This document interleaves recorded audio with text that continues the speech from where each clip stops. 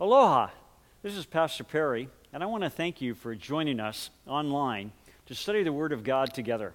We pray that you will be blessed as the Holy Spirit ministers to you through this message and through God's Word. Now hear the word of the Lord, taken from Luke chapter 19, verses 37-38, read to you by a 90-year-old.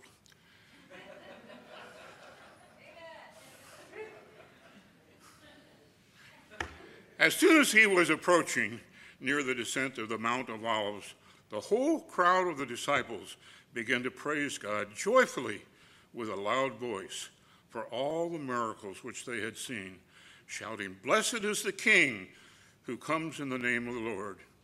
Peace in heaven and glory in the highest."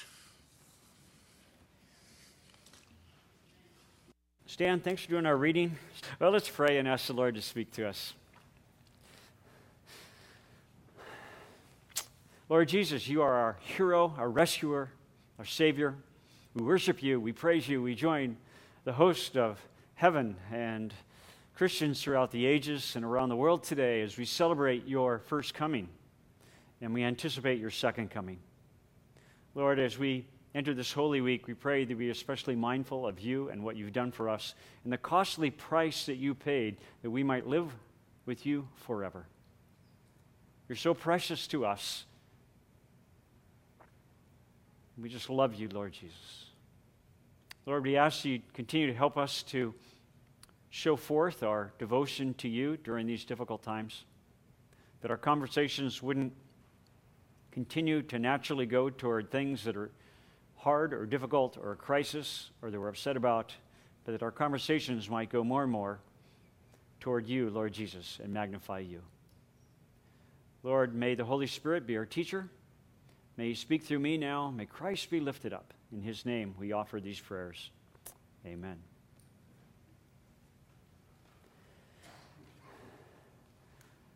"77 years ago," Stan, you were alive then, and would have been 13 years old, I guess, on June 6, 1944, the largest amphibious invasion in military history occurred when 156,000 Allied soldiers landed on the coast of Normandy, France, in an effort to liberate the French from Nazi Germany. The fate of the world hung in the balance as Nazi Germany's Adolf Hitler, with his extreme racist policies, were bent on dominating the world. And before he was stopped, Hitler's policies would result in the annihilation of up to two-thirds of the entire population, Jewish population, in Europe. A tragedy. The amphibious landings on Normandy coast were on what was called D-Day. I didn't know what D stood for, so I looked it up. Those clever military, it stands for day.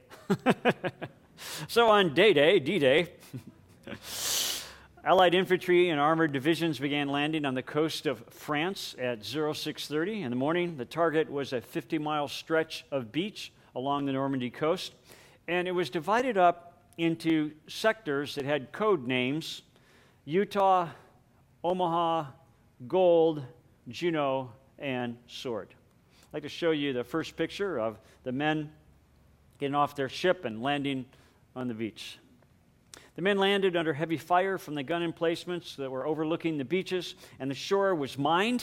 It was covered with obstacles such as wooden stakes, metal tripods, and barbed wire.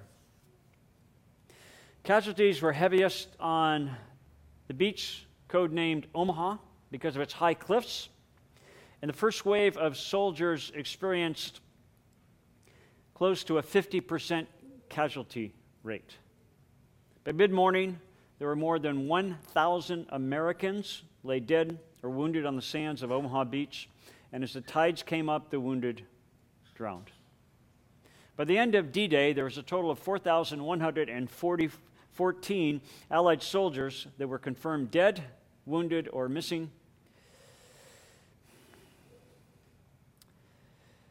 I want to show you picture number 3. This is the American cemetery. where the Americans are buried along Normandy coast, and there are as many as 54 pairs of brothers buried there. I misspoke a minute ago. There were 4,414 soldiers confirmed dead, and casualties were 10,000 men. It was the bloodiest single day in U.S. military history. But this was just day one of an operation that would go on to last for 2 months, an operation called Operation Overlord. And by the end of the campaign, there were more than 200,000 dead, wounded, and missing allies, more than 300,000 Germans who were dead, wounded, or missing. In addition, the French civilians suffered 12,000 casualties. It had been a deadly plan. And yet, Operation Overlord was a stunning success. By early September 1944, all but a fraction of France had been liberated. The U.S., British, and Canadian forces had occupied Belgium and part of the Netherlands and had reached the German frontier. The coming winter would bring much hard fighting and the defeat of the German army in the West. The deadly plan saved the world. Death was the path to life. We're in a 3-part mini-series entitled Death, the Path to Life, and we've already talked about the deadly choice, and today we're talking about the deadly plan. When the first two human beings, Adam and Eve, made that deadly choice to disobey God, they not only killed themselves, but they quite literally plunged the earth into ruin and destruction and caused the death of every human being who would ever come after them. Romans chapter 5, verse 12 makes this clear. In Romans 5:12, it says, "Therefore, just as through one man," referring to Adam, and by the way, Adam's name in Hebrew means man.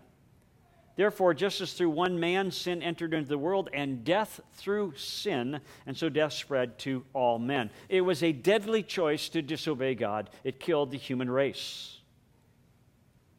But immediately after Adam and Eve committed that deadly choice, God came up and explained the deadly plan. And it was a plan to provide a Savior, to provide His Son, who would die that we might live. Death was the path to life.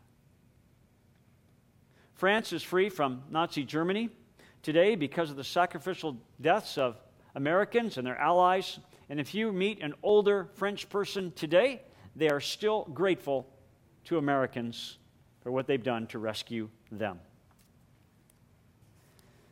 The Bible, oddly enough, doesn't tell us much about Adam's life, even though he lived almost 1,000 years. It points out his monumental failure, and it points out God's miraculous fix. And the fix was not simple. It wasn't easy. It wasn't deserved. But God wanted to fix the world. And so He came up with a deadly plan, and He spared no expense with this plan. Which brings us to our first admonition this morning. If you're listening online, there's an outline on the PDF icon. If you're in the room, there's some outlines by the door. Two things. First one is this. Number one, don't underestimate. Don't underestimate God's determination to rescue you. Don't underestimate God's determination to rescue you. I don't know what you're going through right now. Well, I know some things you're going through right now, but I don't know everything you're going through. But whatever it is that you are dealing with, whatever it is that right now you wish you'd be rescued from, don't underestimate God's determination to rescue you. He has a plan to rescue you. I don't know if you ever thought about it before, but God did not hesitate. He did not vacillate. He didn't have to take time to meditate on what to do after Adam and Eve made their deadly choice. After they ruined everything, God immediately announced His plan, the deadly plan, to rescue mankind. God already has a plan to rescue you, whatever your situation is. He doesn't have to think about it. He doesn't have to worry about it. He has a plan, and He may not implement it right away, but He already knows how to rescue you from whatever it is that you're dealing with right now. And God's rescue plan for Adam was nothing like Adam could have expected. Don't underestimate God's determination to rescue you. I find it interesting that the Bible gives us no indication how Adam and Eve responded to God's plan. We are given what is called the proto-evangelium, which is the first good news in Genesis chapter 3, verse 15. It's given immediately after they made the deadly choice. It's a deadly plan. And in Genesis chapter 3, verse 15, as we saw last time, God's plan is kind of cryptic. It says that woman's seed, well, women don't have seed, men do. And so this is a reference to Jesus, the virgin birth. And it says a woman's seed is going to crush the serpent's head. Well, that refers to the defeat of Satan. But the one who crushes the serpent's head, Jesus, is going to have his heel bruised, referring to his crucifixion. And that is the first gospel message. And how well Adam and Eve understood that, or whether they came to understand it later, we don't know. We know almost nothing about Adam other than he sinned and he had sexual relationships with his wife. He had Cain and Abel, he had Seth, he had other sons and daughters, and he followed the command to populate the world, which is good for us. And although I've always expected that I would see Adam and Eve in heaven, and when I did, I'd be like everyone else and go, "Oh, so you're Adam and Eve." I've always expected to see them in heaven, but we don't really know how they responded to the gospel. The scripture doesn't say. But long after Adam and Eve lived, God revealed his plan very clearly to a man who lived in the 8th century BC, 700 years before Christ, a man by the name of Isaiah, a Jewish prophet. And in Isaiah chapter 53, we have one of the clearest descriptions of the deadly plan given in the Old Testament. And in Isaiah chapter 53, we read, beginning in verse 3, these words, speaking of Jesus. And keep in mind, this is 700 years before he was born. Verse 3, he was despised and forsaken of men, a man of sorrows and acquainted with grief, and like one from whom men hide their face, he was despised, and we did not esteem him. Surely our griefs, that can also mean sicknesses, he himself bore, and our sorrows he carried, yet we ourselves esteemed him stricken, smitten of God, and afflicted. But he was pierced through for our transgressions. Speaking of the piercing in his hands, in his side, in his feet, as his crucifixion. He was crushed for our iniquities. He's going through this because of your sin and my sin. The chastening for our well-being fell upon him, and by his scourging we are healed. And we know that Jesus was scourged. He was whipped with a whip that had iron balls on it and pieces of sharp metal or bone or something in it that ripped open his back. It could often cause death. The Romans weren't limited to how many times they whipped the subject. They whipped until they stopped because they were tired. And that happened to Jesus. All of us, like sheep, have gone astray. Each of us has turned to his own way. That's certainly true of us. But the Lord has caused the iniquity of us all to fall on him. The sins in the entire world have fallen on the Lord Jesus Christ. He was oppressed and he was afflicted, yet he did not open his mouth. Like a lamb that is led to the slaughter, and like a sheep that is silent before its shears. And we know that Jesus remained silent against certain accusations. Verse 9, skipping down to verse 9, his grave was assigned to be with wicked men. That refers to his crucifixion. He had a thief on either side of him. Their bodies would normally be thrown in the dump. But it says, yet with a rich man in his death, after he died, they put him in a rich man's tomb, Joseph of Arimathea, although he had done no violence, nor was there any deceit in his mouth. A very clear reference to the crucifixion of Jesus Christ. Sadly enough, Isaiah 53 is never read in Jewish synagogues. According to the 17th century Jewish historian Raphael Levi, rabbis used to read Isaiah chapter 53 in the synagogues, but the chapter caused, and now I quote this historian, the chapter caused arguments and great confusion. So the rabbis removed it from the yearly cycle of readings in the synagogue. So today, if you go to a Jewish synagogue, they will, in their readings, read up to chapter 52, the middle of 52. Then they'll break for the week, and when they come back the following week, they will start with chapter 54, totally skipping chapter 53. And if you were to ask a rabbi today, he would agree with you, or agree with me, that they skipped chapter 53, but he'd give another reason. They'd give another reason for skipping it, something like, well, we can't read all the scriptures that are in the Old Testament. They've been deceived. You see, not only should you not underestimate God's determination to rescue you, but secondly, number two, a second admonition, don't underestimate Satan's determination to deceive you. To deceive you. Don't underestimate Satan's determination to deceive you. He's deceiving you, me, and the world. So I might ask you, please don't answer out loud, but how are you being deceived? And if you're here and think, well, I'm not being deceived, then you're really deceived. On that first Palm Sunday, the day we commemorate today, Jesus came to the rescue to the Jewish nation, and they were deceived by the devil and rejected him. Let's look at the account in Luke chapter 19. In Luke chapter 19, we'll pick it up in verse 37. And it says in Luke 19, verse 37, and he, Jesus, as Jesus was now approaching near the descent of the Mount of Olives, the whole multitude of the disciples began to praise God joyfully with a loud voice for all the miracles which they had seen. Keep in mind that Jesus had been going from city to city doing miracles, that people in the entire city would be healed, that people would bring others, family members, and friends, and all who needed healing were being healed.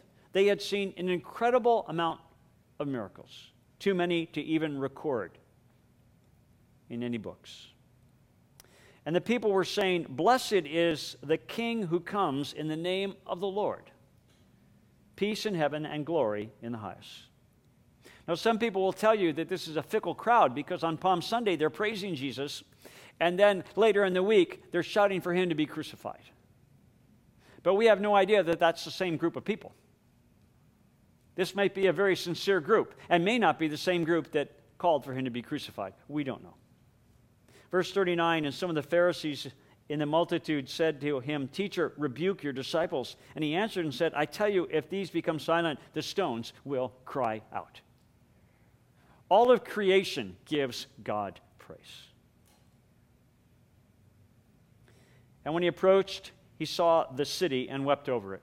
The city, Jerusalem, the center of the Jewish nation, saying, "If you," and the word there is singular, so he's referring to the city, "had known in this day, even you, the things which make for peace, but now they've been hidden from your eyes."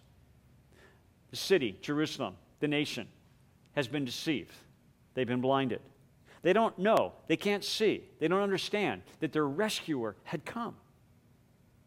"For the days shall come," Jesus says, "upon you, the city, when your enemies," referring to the Romans, "will throw up a bank before you and surround you and hem you in on every side." Less than 40 years after Jesus said that, the Roman general Titus would lead his army, and they would go in to destroy the city of Jerusalem. But the city of Jerusalem had 3 concentric walls around it. So instead of losing his men by the men trying to storm the walls, he built a 4th wall around the city. And they built it within 3 days. And they ended up starving out the residents of Jerusalem. All as Jesus had predicted. "For the days shall come upon you when your enemies will throw up a bank before you and surround you and hem you in on every side and will level you to the ground and your children within you, and they will not leave in you one stone upon another because you did not recognize the time of your visitation." Flavius Josephus, the Jewish first century historian, tells us that the Romans burned the Jewish temple, and the gold that covered the walls melted and went in between the cracks of the large stones. So the Romans dismantled the temple stone by stone to get to the gold, just as Jesus had predicted, because the nation of Israel had been deceived and didn't see the time of the visitation of their Messiah. Don't underestimate Satan's determination to deceive you. God's deadly plan to send Jesus was illustrated in all the animal sacrifices that the Jews offered in order to have right standing before God. It was a deadly plan, one that was visual, one that was graphic. And annually, the Jews celebrated what they called the Passover. The first Jewish Passover began in 1446 BC when Moses led the nation of Israel out of 400 years of Egyptian slavery.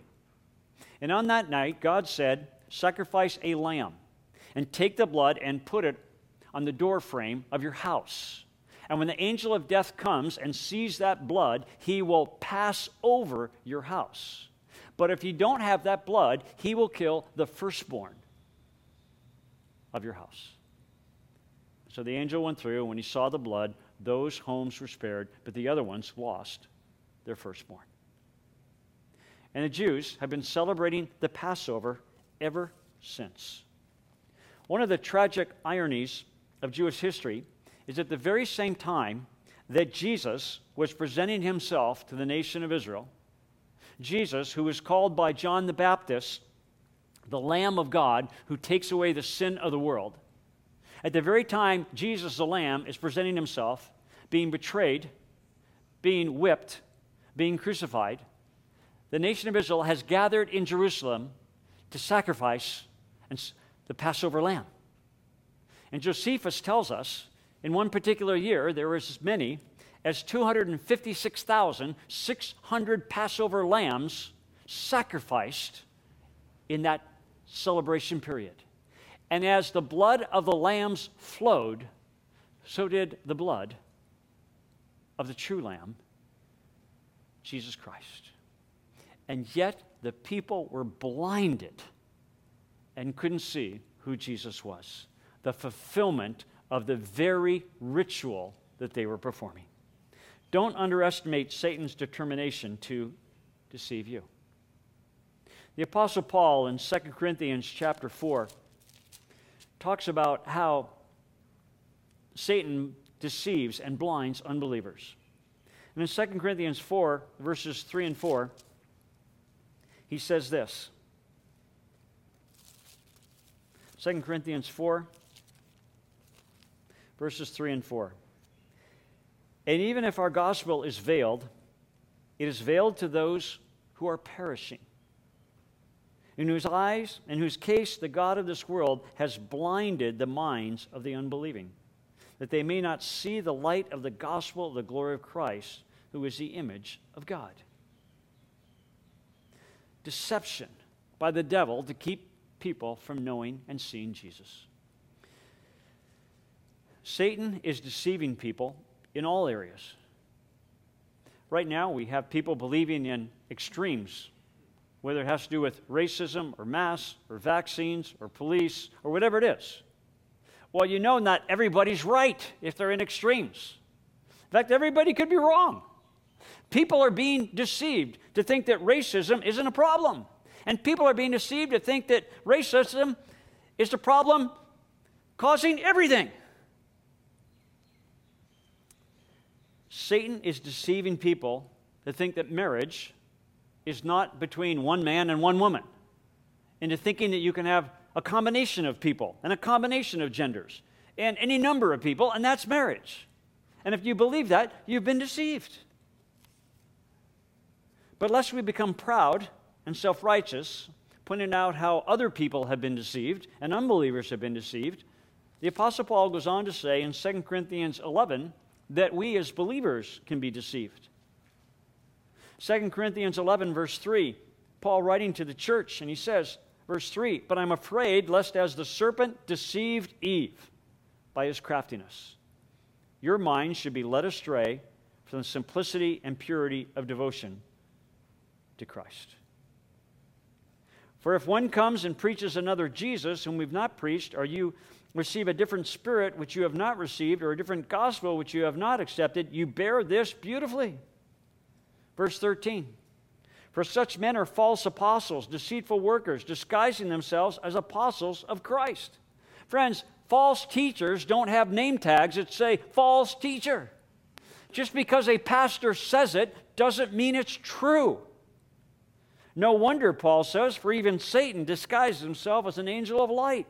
Therefore, it is not surprising if his servants also disguise themselves as servants of righteousness, whose end shall be according to their deeds.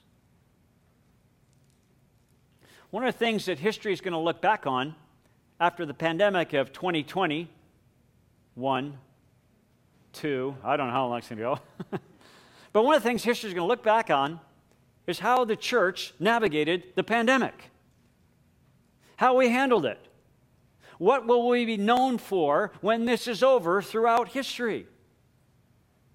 And the Apostle Paul says, don't be led astray from the simplicity and purity of devotion to Christ.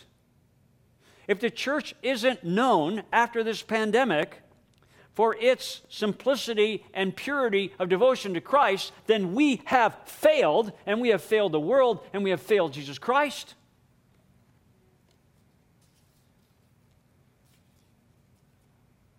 I'm not sure Jesus really cares what your view is on masks, on vaccines, on conspiracies, but I know he cares about your devotion to him. Don't underestimate Satan's ability to deceive you. And you're thinking, oh, not me. Well, are you better than the Apostle Peter? The Apostle Peter unflinchingly gives the clearest declaration of who Jesus is. And he says, you are the Christ, the Messiah, the Savior, the hero, the Son of the living God. And right after he says that, Jesus tells him the deadly plan that Jesus is going to be taken and arrested, and he's going to be killed, and 3 days later he's going to rise from the dead. And Peter is deceived by the devil himself and rejects God's plan. Matthew chapter 16 gives us this terrifying event. Matthew 16, verse 21. In verse 21, it says, from that time Jesus began to show his disciples that he must go to Jerusalem and suffer many things from the elders and chief priests and scribes and be killed and be raised on the third day. That's the deadly plan. It's been the plan since Genesis 3:15, since Adam and Eve made their deadly choice. And Peter took Jesus aside and began to rebuke him, saying, God forbid it, Lord, this shall never happen to you. But Jesus turned and said to Peter, get behind me, Satan. You are a stumbling block to me, for you are not setting your mind on God's interests, but man's. Where are your interests? Are they set on God's plan? Don't underestimate Satan's determination to deceive you. I would challenge you to do what I challenge myself to do, and to get on your knees and ask the Lord where you're being deceived. And if you don't think you're being deceived, you're deceived. As you history buffs already know, the main reason that the German army had failed to repel its enemies on D-Day was because Hitler and his generals had been incredibly deceived. The Americans, the British, and their allies had constructed a huge fake army consisting of 1,100 men known to them as the Ghost Army. And the purpose of the Ghost Army was to lure the Germans into focusing on another possible landing site in France rather than the real one at Normandy. The Ghost Army was complete with inflatable tanks. And someone after the Saturday service showed me a picture that he'd taken when he was in Washington, D.C., of one of these huge inflatable tanks. The Ghost Army was complete with inflatable tanks, rubber airplanes, sound recordings to round out the illusion. To lend credibility to the deception, General George S. Patton, a top field commander, was put in charge of the unit. They had dummy landing craft made out of scaffolding, wood, canvas, and empty 40-gallon barrels. Very convincing when viewed from a distance and from the air. They had a large number of dummy tanks and vehicles deployed all over southeast England to simulate an army ready to go on the move. At the same time, there's a huge volume of fake radio traffic transmitted and received by fixed and mobile units across the southeast England. The Ghost Army was tasked with convincing the Germans that the invasion would come at Pas-de-Calais, 150 miles northeast of Normandy, and directly across the Strait of Dover, which was the shortest distance for them to travel, the most logical choice for an Allied invasion. In the build-up to D-Day, Ghost Army operations successfully fooled Adolf Hitler into believing Normandy was not the primary landing site. As a result, German forces were low in Normandy, and thus the deception was successful. And the deception led to the Germans' defeat. God's deadly plan is to rescue you. Satan's plan is to deceive you. I strongly suggest that you and I follow God's plan. Let's not be deceived. Let's stay committed to the simplicity and the purity of our devotion to Jesus Christ. Would you pray with me? I'd like to ask you to bow your heads and close your eyes for a private moment, even if you're watching online.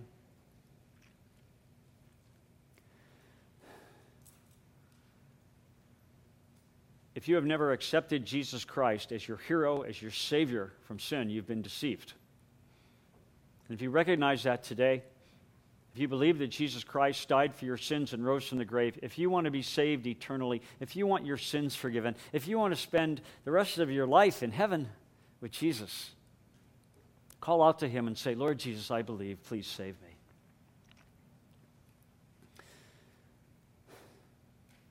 Lord, as believers, we pray that You'd show us where we're being deceived by the enemy so that we might live lives that show that we have a pure devotion to the Lord Jesus Christ. Lord, help us to exalt You, to praise You, to live for You, to share You, we pray, in Your beautiful name. Amen.